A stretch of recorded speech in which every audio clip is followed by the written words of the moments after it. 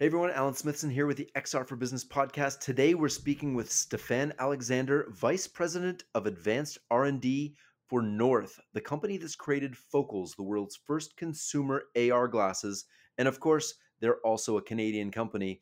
And we're really excited to talk about their new product, North Focals 2. All that and more coming up next on the XR for Business podcast. Stefan, welcome to the show. Thanks. It's great to be here. Oh, it's my absolute pleasure. As you know, I have had a pair of North glasses for almost actually over a year now. I was one of the first 100 people to be lucky enough to get these. I went in for my fitting in Toronto, got these wonderful glasses. I got my little ring, and I proceeded to try all sorts of different things. And super excited to have you on the call and really learn more about what's coming up next for North. Yeah, great. Maybe you can just describe the North glasses to the listeners and how they came about. So I can give a kind of brief history of how this whole thing started. So originally, when North was founded, it was actually called Thalmic Labs, and the product was a gesture control armband. So this kind of went on your upper forearm. You could make motions with your hand, and it would detect your muscle movements, and you could control computers, music, do presentation control. But one of the things that they were really passionate about was controlling heads-up displays like Google Glass, that had kind of just come out at the time. I was actually the first person hired to not work on the Mayo. That was this armband. And about a year before it came out, they hired me and they said, Stefan, we think that the control of smart glasses and the control of head mounted displays is really important, but we're not sure if anybody's going to make exactly what we have in mind, what we think is going to be so big, which is glasses that look exactly like regular glasses. And we don't know the tech to do this, and I don't think it exists yet, but can we work on a way to do these type of smart glasses? So I had a display background. I was working in OLED displays. And so I started this research program that turned into the first generation of Focals. And eventually it got so good that it really just took over the company, and we stopped doing the gesture control, and we just kind of went all in on smart glasses and changed our name to North. And that's kind of how we ended up where we are. That's fantastic. I wonder, you started off life as a gesture armband, and it's funny because I remember this. I was part of the Ryerson Digital Media Zone at the time, and I went to Communitech, which is where kind of North was founded, or I guess Thalmic Labs at the time. Yeah, yeah. And I remember going into this tiny little lab with, I think there was probably 10 people at the time. And they said, hey, try this thing on your forearm. And it was this kind of stretchy, almost like a bracelet with a bunch of black sensors on it. And after that, I went on to create the emulator, which was the see-through touchscreen DJ controller. And we ended up working with Armin van Buren, who was also working with the Mayo wristband. And the way they were using it, which was really cool, is they had one on each arm, and he was able to control the visuals on stage by just simply reaching up and kind of extending his hand. And that motion of extending his hand created fireworks that came off, or triggered the fireworks.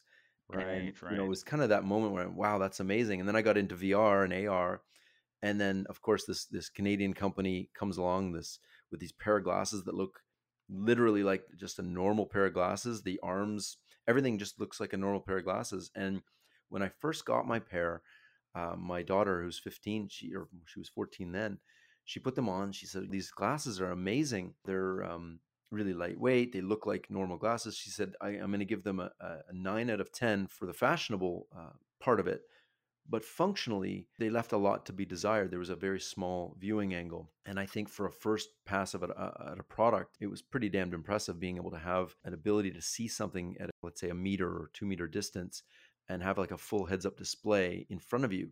So for those of you who don't know, these glasses have a little tiny they're monocular, so it's only one eye, but it's a little projector inside the arm, projecting on a little, I guess, projection film, I guess would be. Is it a film or is it a? It's a special film called a holographic film, and the light kind of bounces out of the projector, and it doesn't just reflect towards your eye. The hologram actually kind of focuses it towards your eye too. Yeah, it's super cool. I mean, the amount of tech that's gone into this is just mind-boggling. And so, walk me through some of the use cases, because I know when I got them, I don't think you couldn't do very much actually. You could see your messages, you could see your calendar, and that was about it at the very Yeah, there's beginning. some maps and navigation. You could call an Uber. Yeah. Oh yeah. Oh, the Uber thing was amazing. Oh my goodness. Yeah. Imagine you're calling Uber and you see the heads up display, and it's rather than checking your phone every 5 seconds to see if your Uber's there, it would just alert you in a little pop up thing, and your Uber's here. That was really cool. I actually used that feature, and then the one thing that I tried to use on stage last year, but it just wasn't quite ready, was the ability to see your presentation notes. And I actually did a presentation last year with the focals on, trying to make this work. It was a talk I did at the Miami VR Expo. And I gave the whole talk with my show notes in the glasses, but I just couldn't synchronize it. But that's now a feature, right? Yeah, it's totally working. I actually did it just on stage about 6 weeks ago at Photonics West. So I gave a talk there at a kind of optical conference, and I was able to control the presentation and look at my notes using focals, which was pretty cool. That is very cool. And the great thing about it is nobody knows you're wearing AR glasses because they just look like normal glasses. And I even got the clip-on sunglass adapter and everything.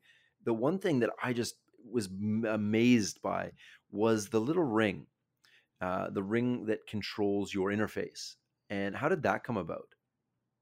So we had a pretty high bar starting off as an interaction company. So if we were going to do smart glasses, the control had to be amazing. And the whole philosophy going into this, and this evolved a lot, but this core tenet never changed, where it has to look exactly like regular glasses. And the bar for what that was kept getting higher and higher in our minds. Like, it's not just enough to look like regular glasses. There are so many aspects that are so important with this that we ended up learning and getting mostly for generation one. And I feel absolutely completely for generation two. But one of those was if you're going to interact with it, it can't look strange. It can't be unnatural. There's no point in having something on your face that looks just like regular glasses, and then you're around a bunch of other people and nobody knows you're wearing smart glasses, and then you have to reach up and touch your face and hit some buttons, or you have to wave your hands in front of your face, or you have to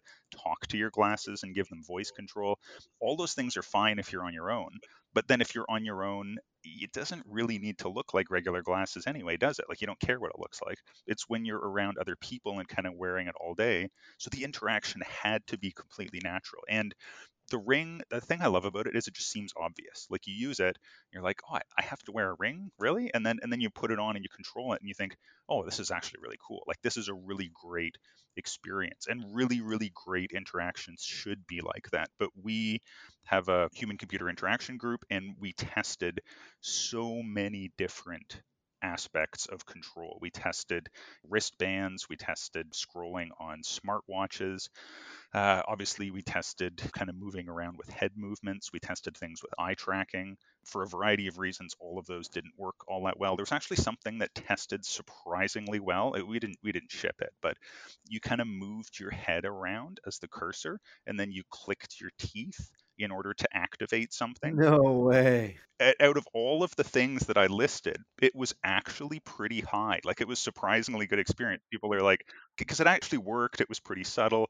I mean, at the end of the day, the ring was better than like the teeth clicking interface, but it was just we did so much cool stuff, and the ring, it really stood out over anything else because it was just so intuitive and natural. It is very intuitive. I have done literally thousands of XR demos from HoloLens to VR, you name it. The one thing I did find about the focals, well, the first thing is nobody could see the visual spot. It had to kind of aim it. The fact that the field of view is small, that was one challenge. But once they got it, and then the ring, you'd say, okay, press the ring, and then nothing else. You don't have to say go left, go right. It's a joystick ring. And once they realize they can click it and move it, you don't have to say anything else. The navigation was super simple and real time. It felt right.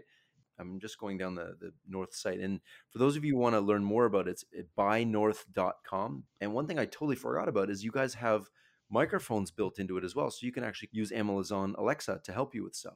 Yeah, the Alexa integration is pretty cool, It and really is. there's a whole trend in smart speakers now, which I think is great to actually have a screen on them. And you would think, why do you need a screen if you have a smart speaker? But there's actually a lot of times when the result that you want back is best displayed as something visual instead of something audio. So we have that Right. integration in the glasses too. You ask Alexa something, if you ask it the weather, for example, you will get a visual notification of the weather on the screen, which is awesome, which is better sometimes like for a 5-day forecast than having Alexa read it out for you. Absolutely. And one thing that stood out again, like for a V1 glass with a tiny micro projector, and you look at things like the Intel Vaunt, for example, which I believe North ended up buying the patent portfolio on, Yep. but it was monochromatic. So it was monocular, meaning in one eye, but also monochromatic. It was just red. But the North glasses, you guys created a full color spectrum display, which like, how did you make a tiny projector small enough to give a full color display, bright enough to be used outside? It just mind-boggling the sheer science that has gone into these glasses. So this is where I have to give a lot of credit to kind of the CEO and the founders of the company and kind of everybody else around us then, because so we really, really wanted glasses that looked like a regular pair of glasses. And that was the most important thing. And there was just no display technology that did it. This whole kind of laser projector and hologram thing, we had to build that ourselves. It didn't exist in something we could just buy and stick in the glasses like with normal micro displays. So when we were going through it and trying to figure out how it would work, there was a lot of things with it that just weren't working. And one of them was, so first thing I said was, it's going to have to be lower resolution. I think like it's text. It's not super HD resolution. It's not going to be 1080p. It's not going to be 720p. It's going to be lower resolution, but I think we can make the display look amazing. I think it's much better to have it really bright and a high quality display, but we can't have a lot of pixels. So that eventually was accepted. And the other thing I said was, do you know how much easier it is to just do red? Red lasers are awesome. They're the best types of lasers. They're the cheapest.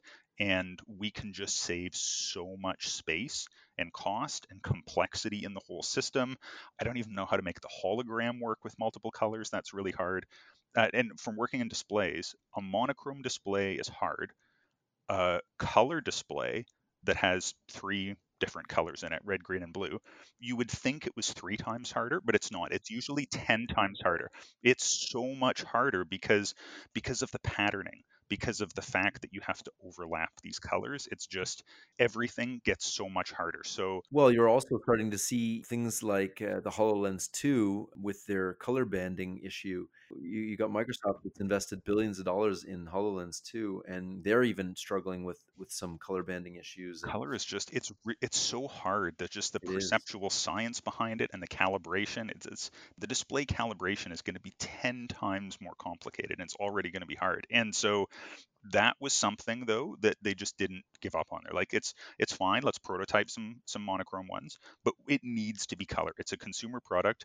People need to love these. They need to feel like the display is responsive and alive. And something that's monochrome, even though technically like you can list all the use cases and you can't show me a use case that actually needs color, but the feeling people get when they use it, it's so important with color. So I lost that argument. But at the same time, we kept working on it and we came up with a way to actually do color in there too. And I think it was after I lost the argument actually. So I'm like, okay, I still don't know how to do color, but I'm going to keep trying on it. But we'll figure it out. Yeah, and we'll figure it out. And we did. And I love the way that it looks. The color It really does look amazing. and it did make the temple arm slightly bigger. However, for the second generation, we figured out a way to reshrink it again, and all of the space that we allocated to color is actually now even smaller. So I'm so glad we put the color on there. That's incredible. I want to talk more about the user feedback. I've had my pair since the very beginning, and I have to be honest, I don't wear them all the time. It's mainly because when I got fitted for them, and I want to talk about the fitting system has also changed dramatically for you guys because when you introduced these, they needed to be fitted to your face, Yep. and you guys created a quite elaborate 3D laser scanning system where you'd go into a room, this laser scanner would kind of go around your head, create a 3D model of your head, and then fit the glasses to that. Yep. Since then, the iPhone 11 came out with IR tracking on the front face or the back facing camera, front facing camera, and allowed you to scan people's faces with just an iPhone. Yep. So is that something you're moving forward with so that you can now expand these fitting locations because you were tied to this elaborate fitting station before? I think the way we started off with this is they need to look like a regular pair of glasses. And looking at it, the adjustability of a product, like a one size fits all, you make a Hmm. lot of sacrifices in form factor. Like it just drives a lot of space in there. And also the eye box. So this is the property of the glasses that show how much can your eye move and still see the display. And the Mm. trick with an eye box is that especially with a not a very wide screen, the amount that your pupil actually moves as you're scanning around the display, it's actually not that high. But the amount that you have to allocate to, let's say, misalignment or slipping or everything of the glasses, Mm. that's where the majority of the eye box comes from, which is why you can see it reasonably well when it's on you, but if you put it on somebody else, they can't see it at all. So we said, well, eye box drives a lot of space. So what if we had a small eye box? And what if glasses weren't adjustable, but instead, like we packed this eye box and adjustability technology instead of putting them in the glasses, let's just put them in a measurement machine. Let's put them in our process flow. Let's build it into the rest of the business. If you want to make the glasses as small as possible, I think we just need to become a glasses and a measurement company. And that way, people also get a beautifully fit pair of glasses, perfectly adjusted for their head. So that was kind of the original philosophy on how to do that trade off and how we ended up in the sizing in Gen 1. And it worked. It works well. I think there's two big areas where we still didn't like that. And one is you have to go into store. It was awesome if you could go into a store because it was a really cool experience. And the stores were nice. Come on, they were really beautiful. Yeah, I loved the stores, the whole retail experience. It was so good. But if you weren't there and there wasn't a mobile sizing truck that we kind of brought around too, then you were stuck. You couldn't buy the glasses. So that wasn't great. The sizing app certainly helped with that. So it totally resolved that. If you didn't have an iPhone 10, somebody else could have probably also, like, you could have borrowed it from somebody else or something like that. So that increased the availability. That wasn't that bad. But the real thing that actually held us back there is, what if you wanted to give them to somebody else to try on? This is my exact problem. Yeah, you're so excited about them. We hear this from so many people. Oh my God, I can't even. I'm going to explain it to you. Yeah. I got to explain it as a user and somebody in the XR space. I get new technology. We've got a Magic Leap, a HoloLens. We have all the tech. And we bring it to events and we show people, hey, this is the future. And I love my North glasses until I brought them to an event and let everybody try them. Yeah. And then they didn't work anymore. They didn't fit me. I had to go get refitted again. Yeah. So the Yeah. ability to show other people was hindered in that way. And that really, it was a stumbling point for me as a user because you want to share this technology. We're all a bunch of nerds. Yeah. Yeah. Yeah. So, And it's hard when you can't do that because you have this cool experience and then nobody else can. And they have to go into a store and get a special custom demo just in order for you to show them something cool. So then what we wanted for Gen 2, and it was also, I think, if people do wear them all day, we said, okay, they have to wear them all day. They have to be really light. The glasses were 67 grams. I think it was like almost one of the lightest ones that was out there. And it's still, after maybe 6 hours or so, some people were fine and some people felt it was still a little bit heavy. Then we had this goal going into Generation 2 where we said, okay, how about this as a goal? If you can fit the glasses on your face physically, because they still have to be a properly fitting pair of glasses. Not every pair of frames should go on every head because heads are different sizes and glasses have to exactly. look good. But let's just say if these glasses can fit on your head and they look okay and they're not squeezing or pinching you or falling off, then you can see the display. So if you should be wearing the frames, if they look half decent on you, then you have to be able to see the display. So that was one of the things.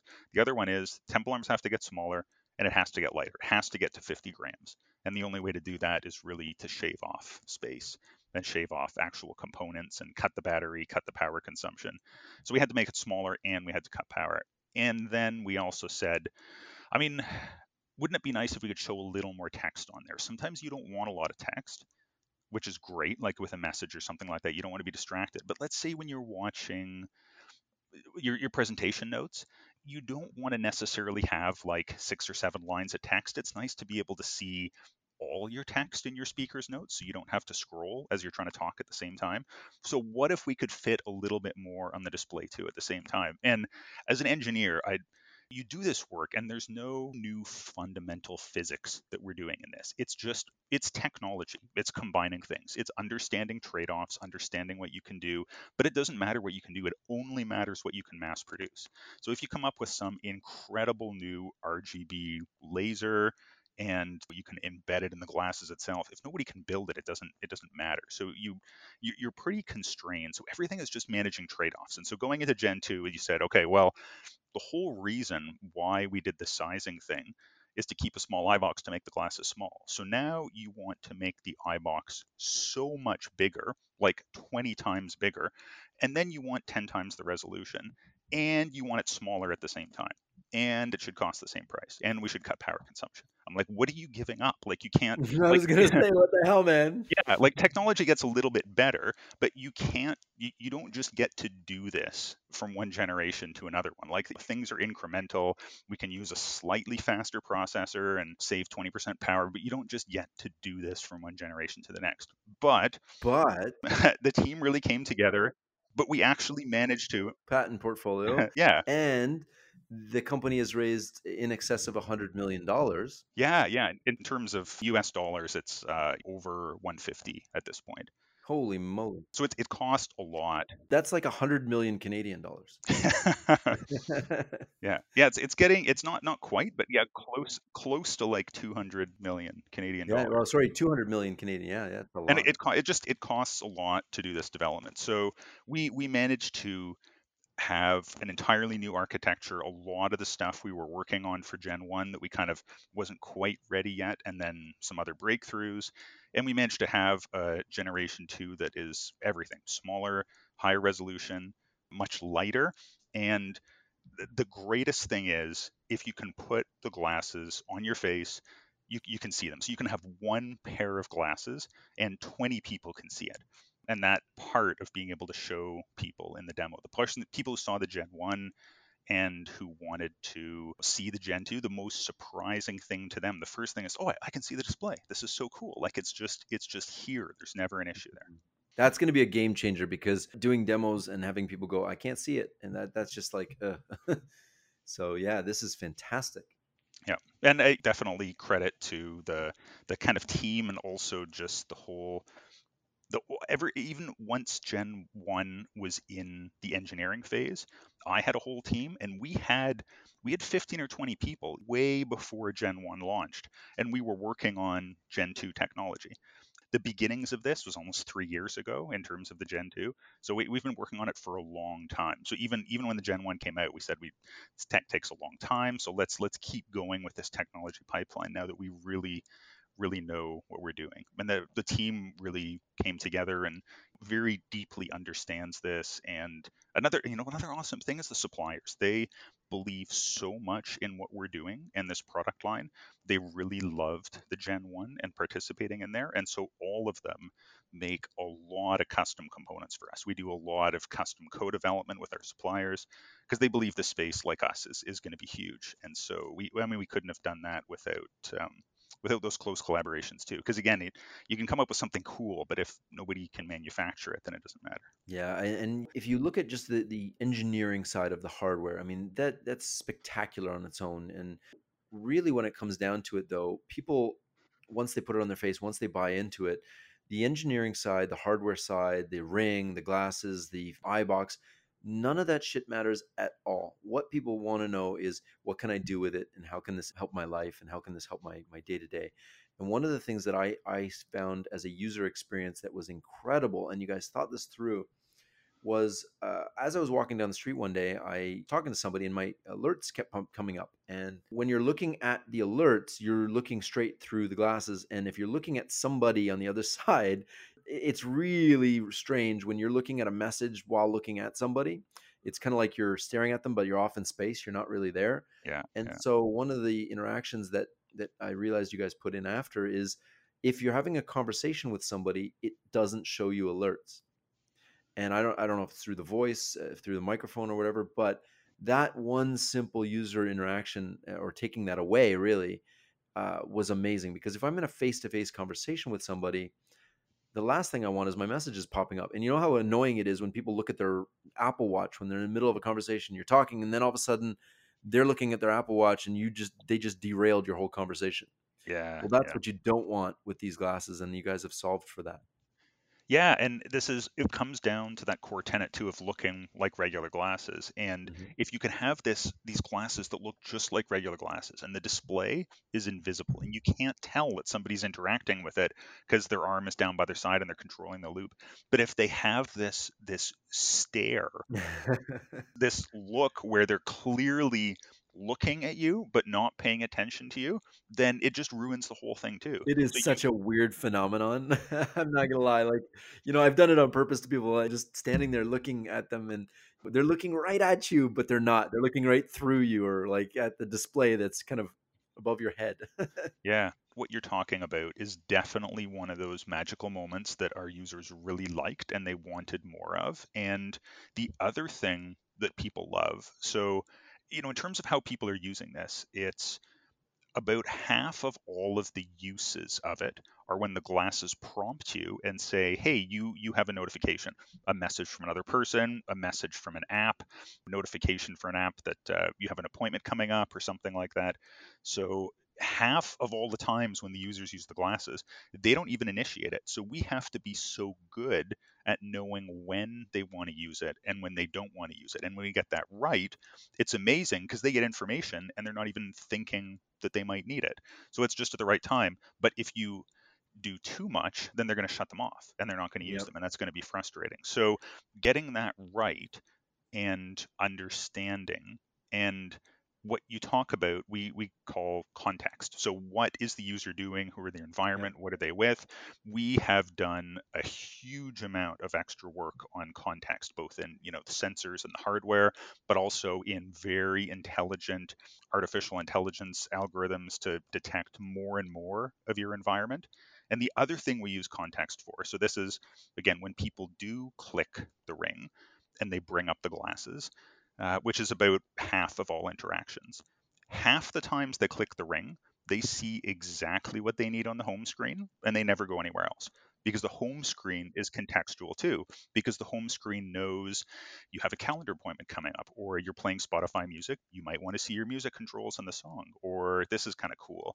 I don't know if you've used them recently, but if you have a flight booked and you're at an airport, then it shows you here's your gate, here's where you need to go. Oh man, that's like just that one feature alone. Yeah, Where the hell am I going in this airport? it has a whole contextual airport experience when you're there too. And so being able to get it right when people click the glasses and they bring up the home screen, they don't even have to go anywhere else. We've shown them exactly what they wanted to just with that alone, and then they close it down. When they click the glasses, another half of the time, they're going to scroll through and they're going to choose the right application. So that's still pretty quick.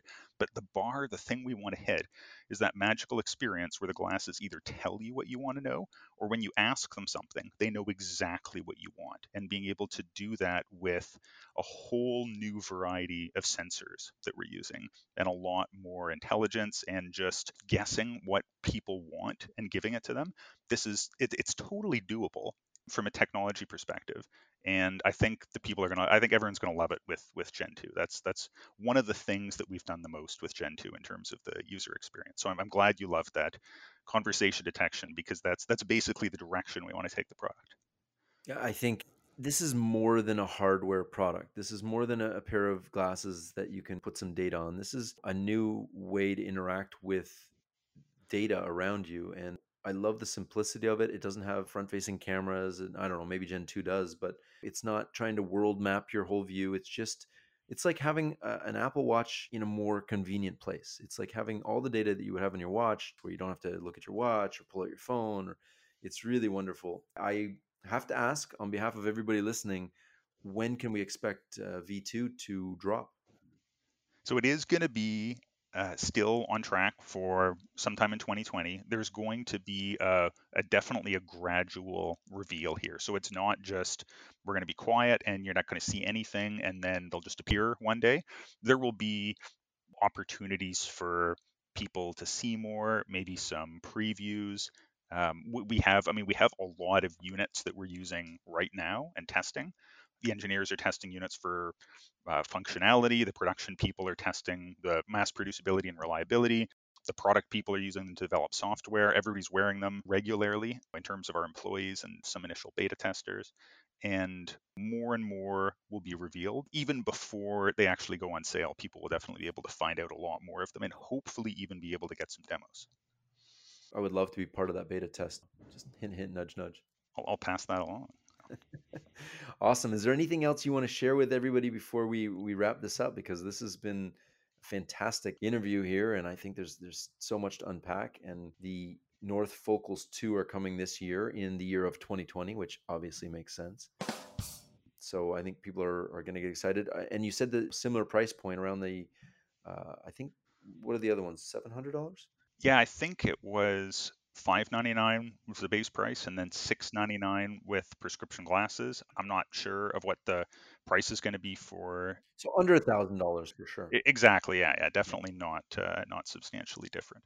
An incredible success story coming out of Canada, which is cool. And I have to ask you, living about 40 minutes away from the office, can I come for a tour? We are doing stuff like that once in a while. So I think we should get in touch with the production and marketing people and see if we can arrange something like that. If not a great time in the next 2 or 3 weeks. Obviously not now. but I actually think soon. I think that'd be a lot of fun. That'd be great. I would love to do it and share the experience with everybody and show people what does a company developing the future of digital eyewear look like from the inside. What is the research lab and what are the people doing there? I had an opportunity to go to the Magic Leap head office and tour that. And unfortunately, I can't say anything or show any photos, but it was an amazing experience to see just the sheer numbers of people working on different parts of it, things you wouldn't even think of. You mentioned it earlier, just the voice detection, the AI, and there's so much going into this that's beyond just a pair of glasses with a display in them. And I think that's what's really important is that you guys are driving the future of human interaction in augmented reality. Thank you so much, Stefan, for being an industry leader and a pioneer in this space. You're welcome. It's so much fun. With that, I'm going to ask you one last question, and then we'll wrap it up. What problem in the world do you want to see solved using XR technologies? That's a great question. I've definitely thought about that from a lot of different perspectives, but in terms of a problem that wants to be solved, I think we have this issue right now where and no, like it's so true now, especially with the current health situation where people are having to be distant socially from other people. And we always have this conflict with our devices right now. Do I look at what's in front of me? Do I pay attention to this person that's in front of me? And do I kind of have my awesome experience of the real world? Or do I go into my digital world? Because I have a lot of information to manage there. I have a lot of people who I can only stay in touch with digitally at any given time. I have to choose right now to look at my phone, to look at my watch, or to look at the real world. And every time I'm doing one, I'm not doing the other. And I think there's this potential to not have that conflict anymore. Somebody that doesn't have to feel like they have to put their phone on vibrate or kind of lock it in a safe or something like that in order to be present. What if you could be present and connected and only get interrupted with what's essential and not get sucked into the kind of phone vortex that you have when you go to check a notification and you end up on Instagram for an hour? But what if you could have all the benefits of the connection of glasses, but without being distracted from what's in front of you right now and kind of bring the best simplest parts of your digital world into your reality in a way that wasn't in conflict. And I think that people could be more present and more connected with everybody, but also their experience of the real world wouldn't really be affected. And I think that would just be so cool if it could move in that direction. And I think that's what a lot of people at North are very passionate about, is not giving us another tech device, but essentially giving us a way to not have tech be so distracting. I love it. And we have to be very careful not to let tech completely envelop us. So that's wonderful. Thank you, Stefan. That's great. Well, thanks a lot for having me on. Oh, it's my absolute pleasure. Thank you so much. And thanks everyone for listening. Please hit the subscribe button so you don't miss any future episodes. If you want to learn more about North Glasses, you can visit buynorth.com. This has been the XR for Business podcast.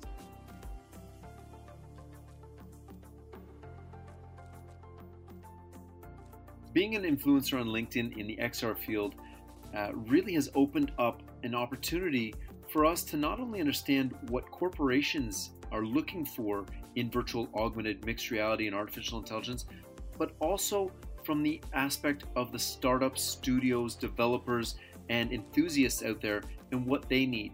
So what we decided to do after getting hundreds and hundreds of messages is to open up XR Ignite to the entire XR community of startups, studios, individuals, passionate people, and really to build a new community that brings together everybody who's passionate about this technology for a low cost and allow them to contribute, to learn, and to get better across the whole industry. That is really the reason why we started XR Ignite, to hyper accelerate the XR for business industry, business and education.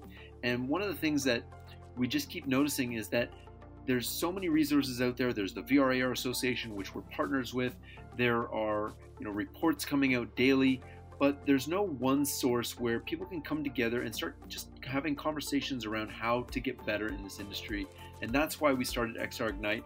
I would encourage anybody who's listening to this podcast, if you're in the corporate side, if you're a startup, if you're an individual, if you're an enthusiast, sign up today at xrignite.com and you'll be getting access to new reports, investor lists, media lists, exclusive content, interviews with our mentors. We have over 56 mentors.